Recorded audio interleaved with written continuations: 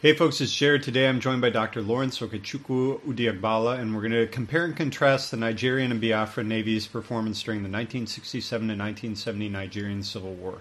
Lesser known topic that I found fascinating. The episode was edited and produced by Jim Jarvie. I'd like to pause here to highlight our local chapters. Whether you're in South Korea, Egypt, Singapore, France, New York, India, or the Caribbean, chances are there's a CIMSEC local chapter near you. You can find a full listing of local chapters and contact information on the website at cimsec.org. So if you're interested, please reach out. Finally, I want to take the opportunity to recommend our partners in the CIMSEC Podcast Network, the Bilge Pumps. You can find Alex, Jamie, Drac, and a pile of Iron Brew bottles wherever you download your podcasts. And with that, Kimber's Mountain. You're listening to Sea Control, hosted by the Center for International Maritime Security.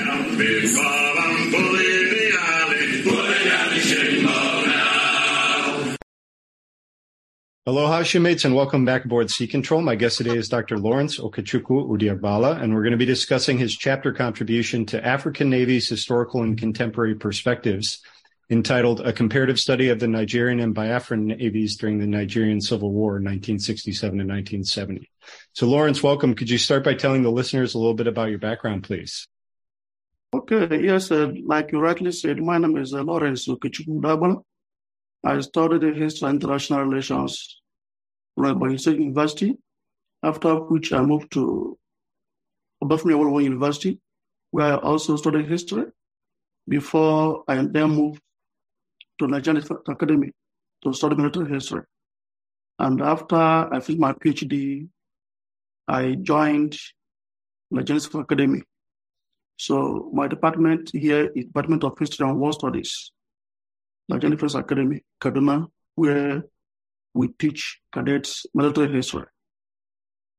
Well, thank you very much for coming aboard. As a reminder to listeners, all opinions are our own and not reflective of any institution with which we might be otherwise associated. So this is a conflict that will be unfamiliar to a lot of our audience. Could you explain how Nigeria transitioned from the period of decolonization to the Civil War, and then tell us the source of that conflict? Okay, thank you very much. When the quest for self-independence came, nationalists, they actually worked together to struggle for Nigeria's independence.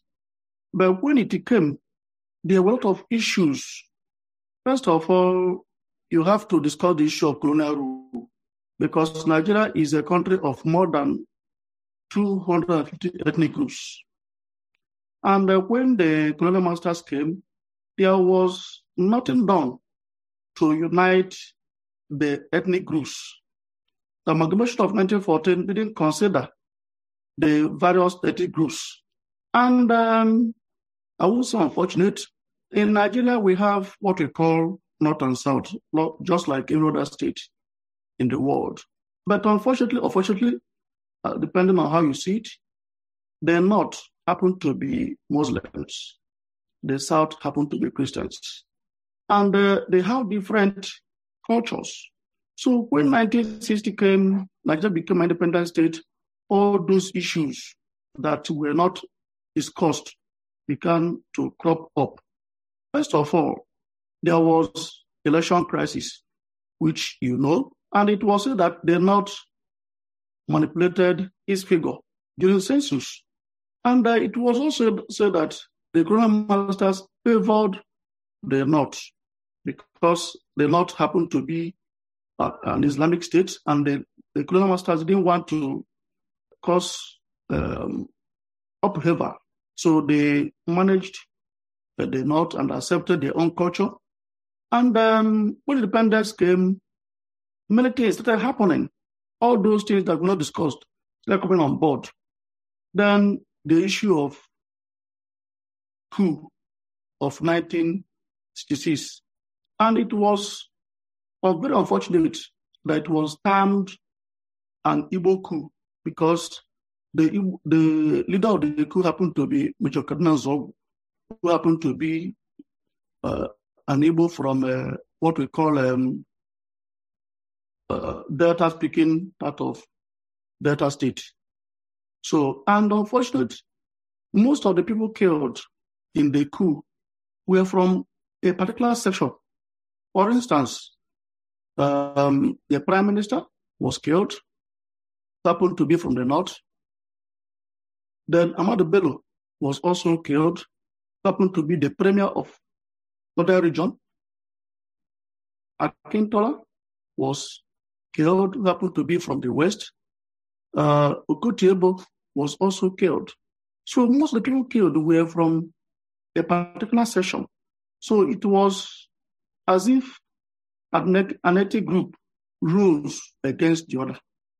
Then to make the matter worse, the person who emerged as the head of state, Aguiyi happened to be from a particular ethnic group.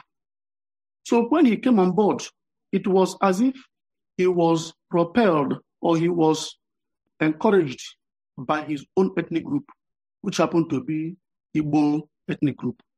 So when Ironsi came on board, Ironsi also brought another small government, and he was unable to punish those who led the coup.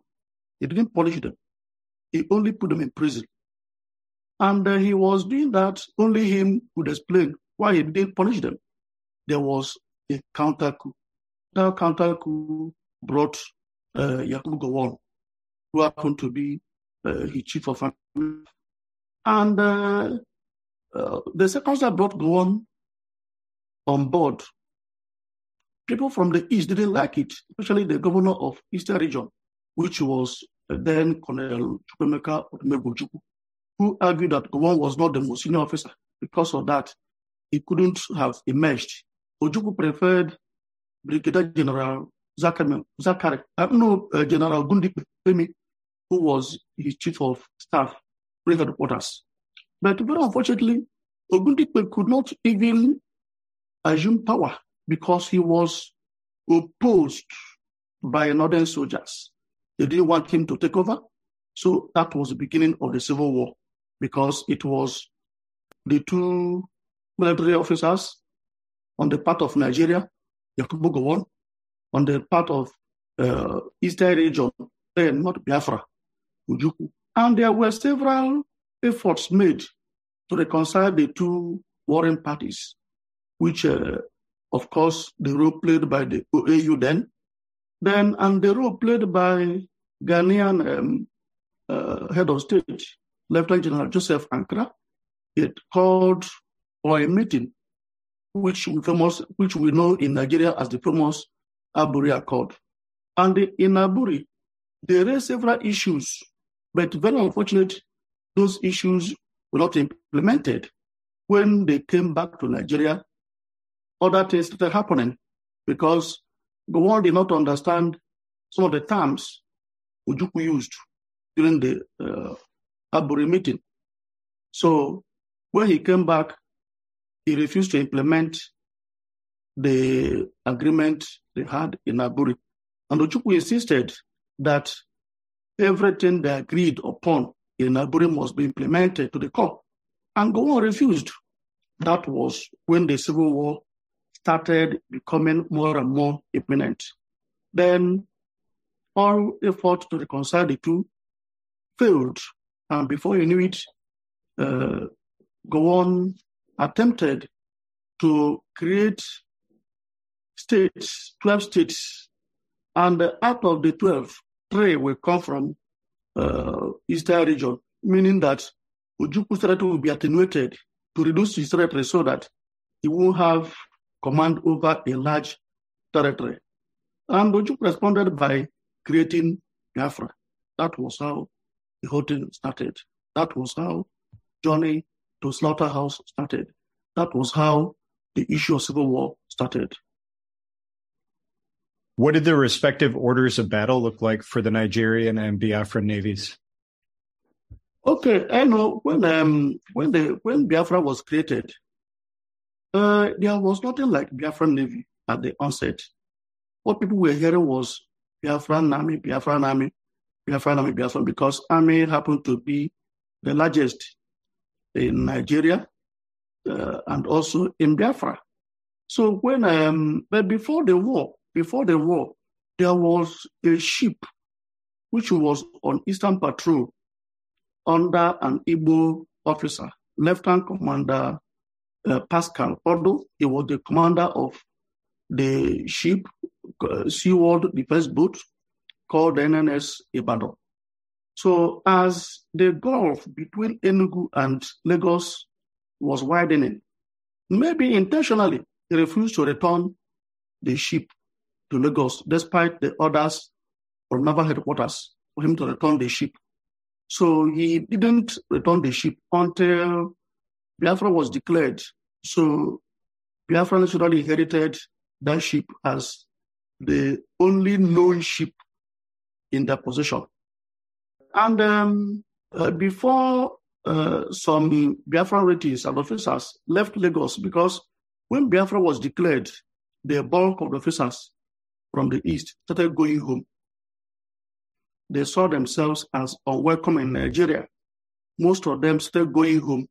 And unlike in the army, where some officers and soldiers were killed, nobody was killed in the Navy. The Navy allowed every officer to go. The Navy said, if you want to go, you can go. So many of them left. But something happened before they left. Well, nobody can ascertain whether it was done by the fleeing Biafrans. But the flagship, NS Nigeria, was cannibalized. It was vandalized. All the navigation equipment in the ship were destroyed. By who? Nobody knows. But since there was tension in the land, somebody will naturally assume that it was done by the fleeing Biafran naval officers. So when they left, they went and formed the nucleus of the Biafran Navy before others started joining. How would you describe the maritime geography where the majority of the fighting took place?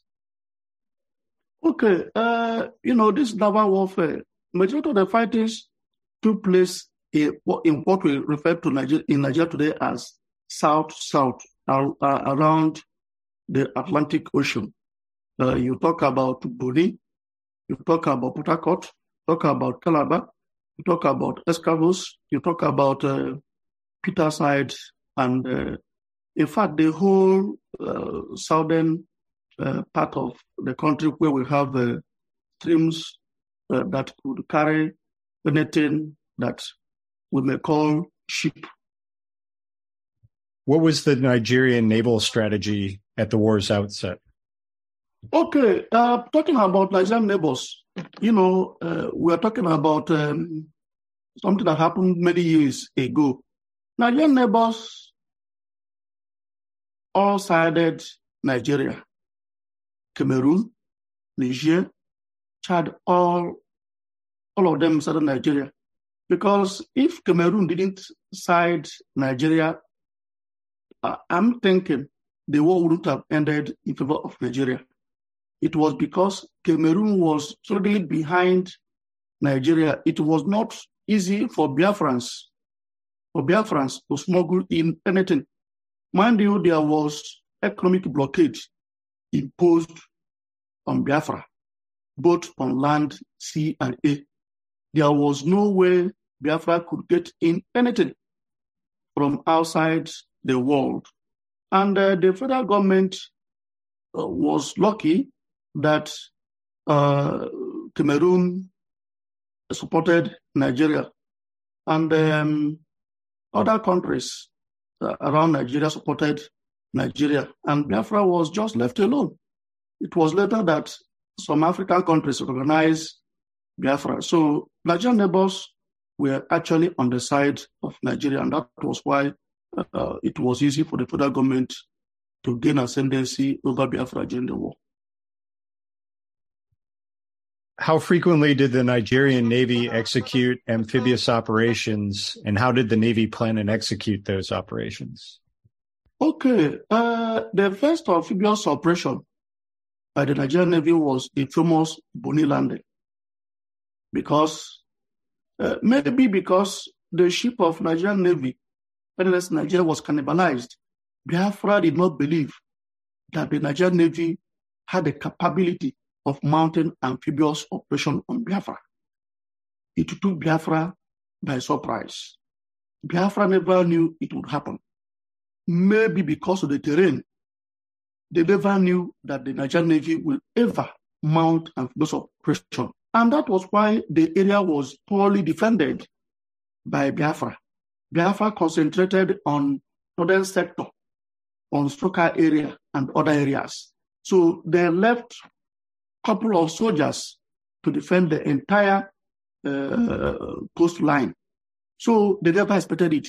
And the Nigerian Navy also tried, because after the vandalization of the NNS Nigeria, they now decided the first thing they did was to sack all what we may call non-essential civilians from naval base. They asked all the civilians in the base to leave. That was the first thing they did. The second thing they did was to keep everything they were doing as a top secret. Only those in command position knew what was happening. Naval ratings were not allowed to know what was happening. So they kept everything secret, and nobody knew when they started moving.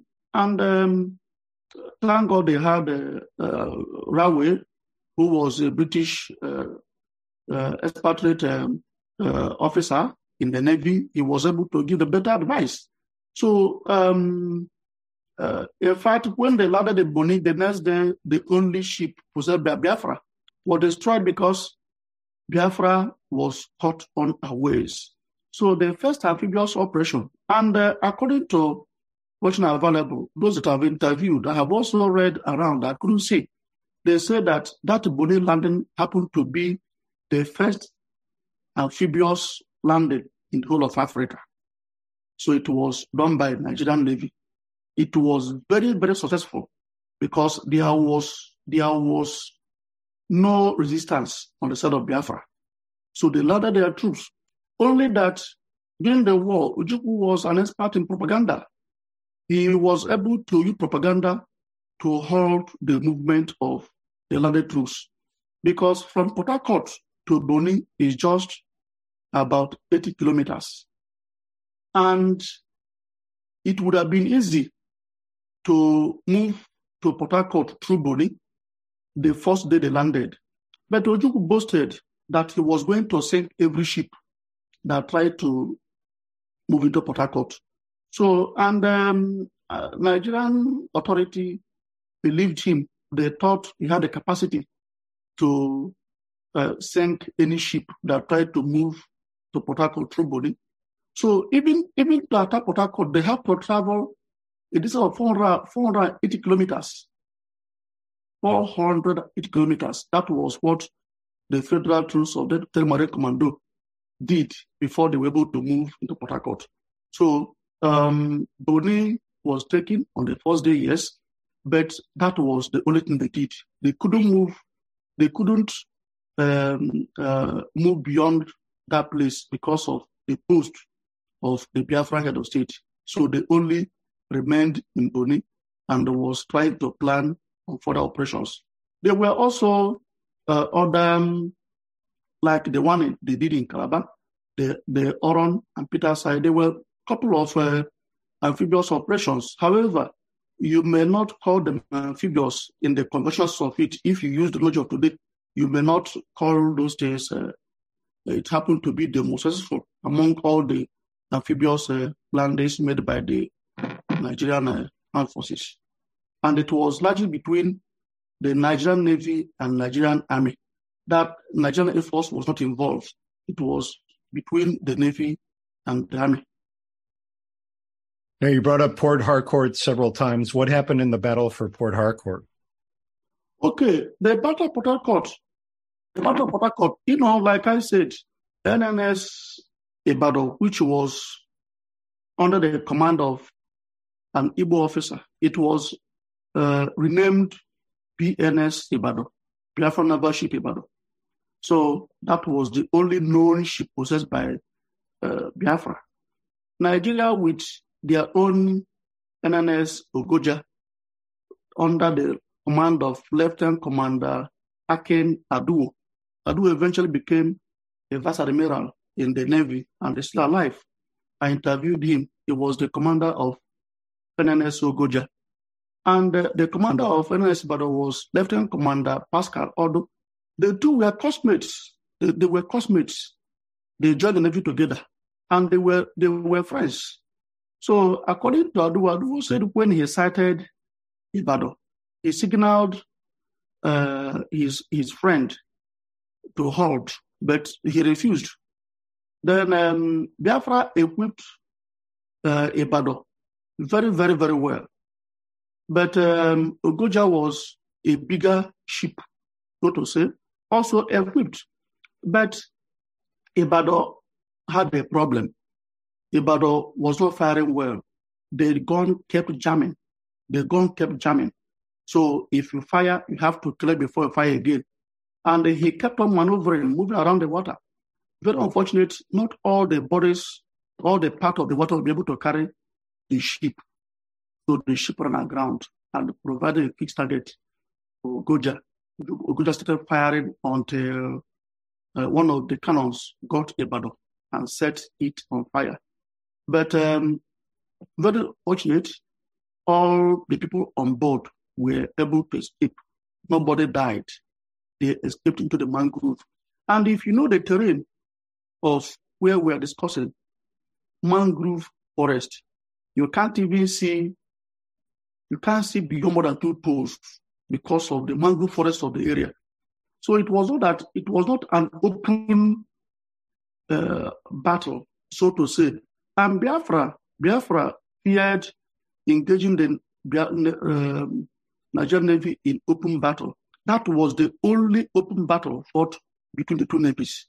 Others were in remote areas where Nigerian Navy never anticipated seeing Biafrans, because Nigerian Navy was operating in the area or areas they charted. Those areas they were sure could carry their ships, while Biafran Navy was busy operating in the areas that were uncharted, where the Nigerian Navy never knew that some people would be there waiting for them.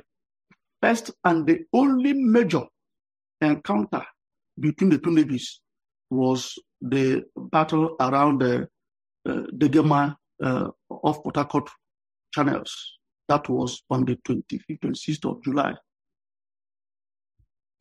You just spoke a little bit about this as far as the differences in Biafran Navy operations, but can you tell me anything else about the way those Navy operations differed from the Nigerian Navy? It seems like a lot of this is taking place as well up rivers and in fairly shallow waters.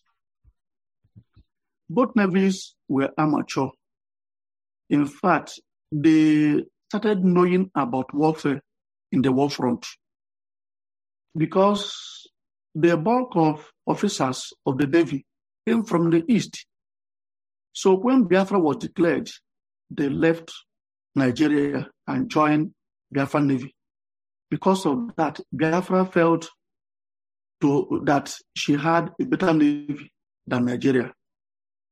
Nigeria on her own, because Nigeria didn't know that Biafra could use anything that could move on water as a military ship. They never saw it coming. Nigeria felt it had a better Navy. So, and Biafra was very, very careful, knowing fully well that Nigerian Navy was better equipped. Biafra refused to engage the Navy in open battle.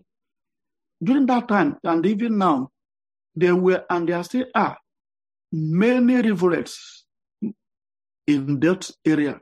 There were, and there still are, many streams in that area.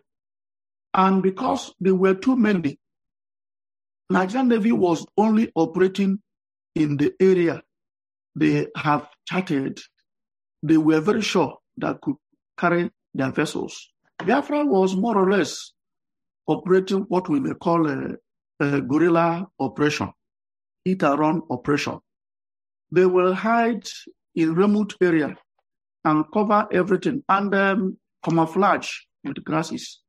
So Nigerian Navy may not even know that Biafra was waiting for them.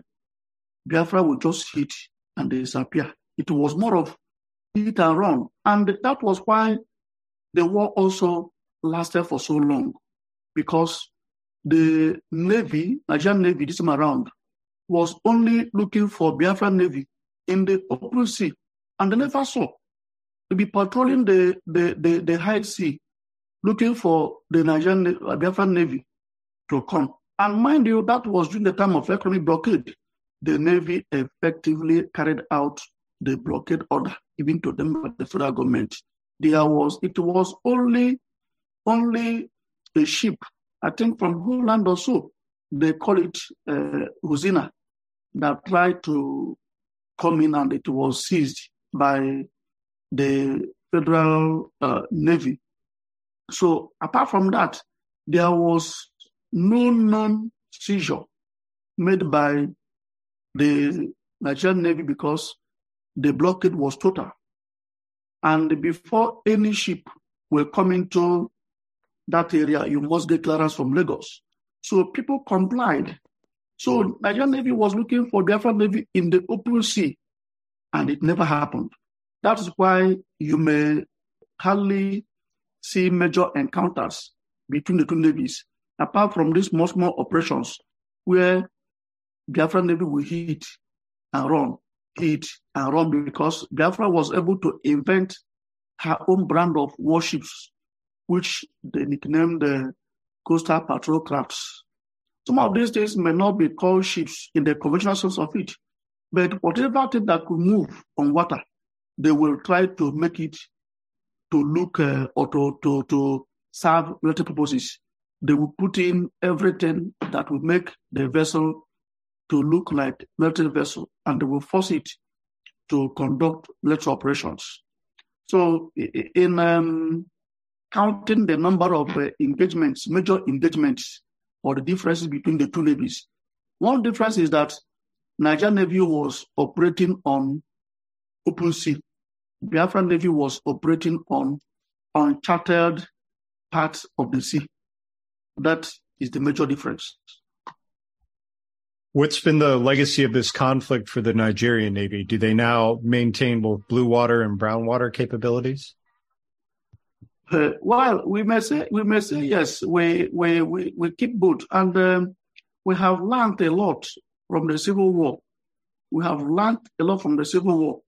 And that is what is also guiding us today. Before the war, the approach was different. Now the approach is different. The only thing that everybody is talking about the war is because Biafra had what they call Research and Production Unit, RAP.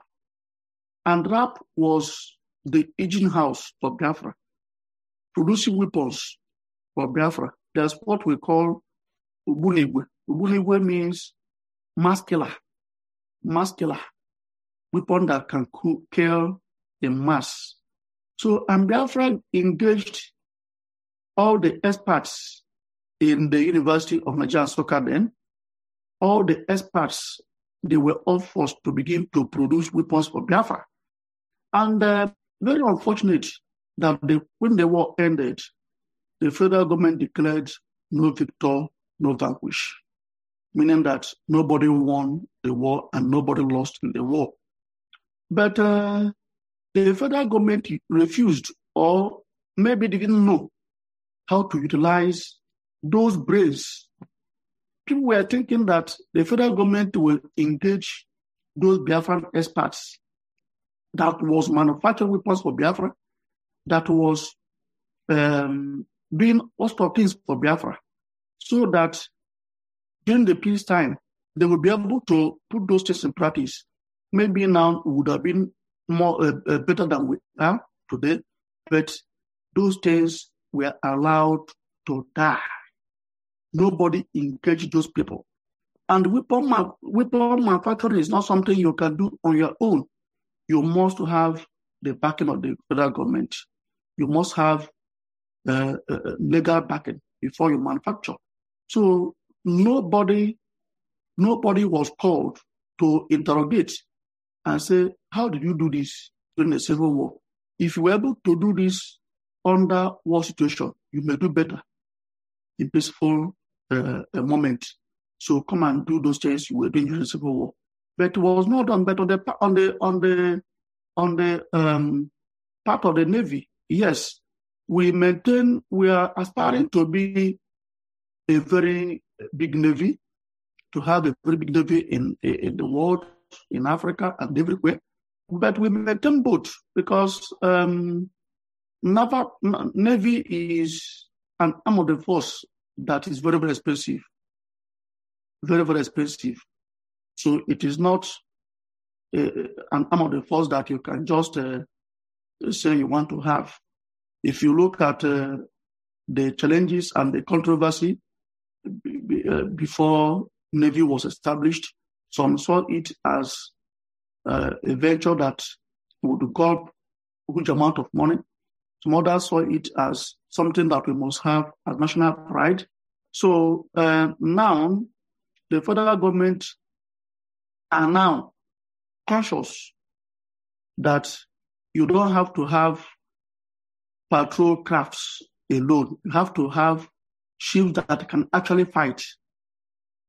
Because most of the ships we had that time, we inherited. It was during the Civil War that the federal government started making effort to buy combat ships. So the legacy of the war is very, very large. We have learned a lot from the war. And today, Nigerian Navy is the best, at least in Africa. But we still have a long way to go. Well, I'm sorry that's all that we have time for today. I'd like to thank my guest, Dr. Lawrence Okechukwu Udiagbala. Lawrence, where can we find you online and what are you working on next? Okay, I have a couple of works I'm doing now. One, I'm working on a paper entitled The British Navy and the Slave Trade on the Atlantic Coast. I want to see what they did and how the Navy was able to implement the ban on slave trade. That's the first work I'm working. Then my PhD thesis was on the Navy in Nigerian Civil War, which started from the beginning of the Nigerian Navy up to 1970. So I am doing a study on the development of Nigerian Navy from 1970 to date. It is a work that is 70% complete. I'm hoping that before the end of the year or so, I'll be able to complete so that I'll be able to discuss what happened in Nigerian Navy between 1970 and 2022. Well, those both sound tremendous. Once you finish it up, please reach out and see if we can bring you back on to discuss them. But thank you again for joining us. To the listeners, thank you for tuning in. We'll see you next time.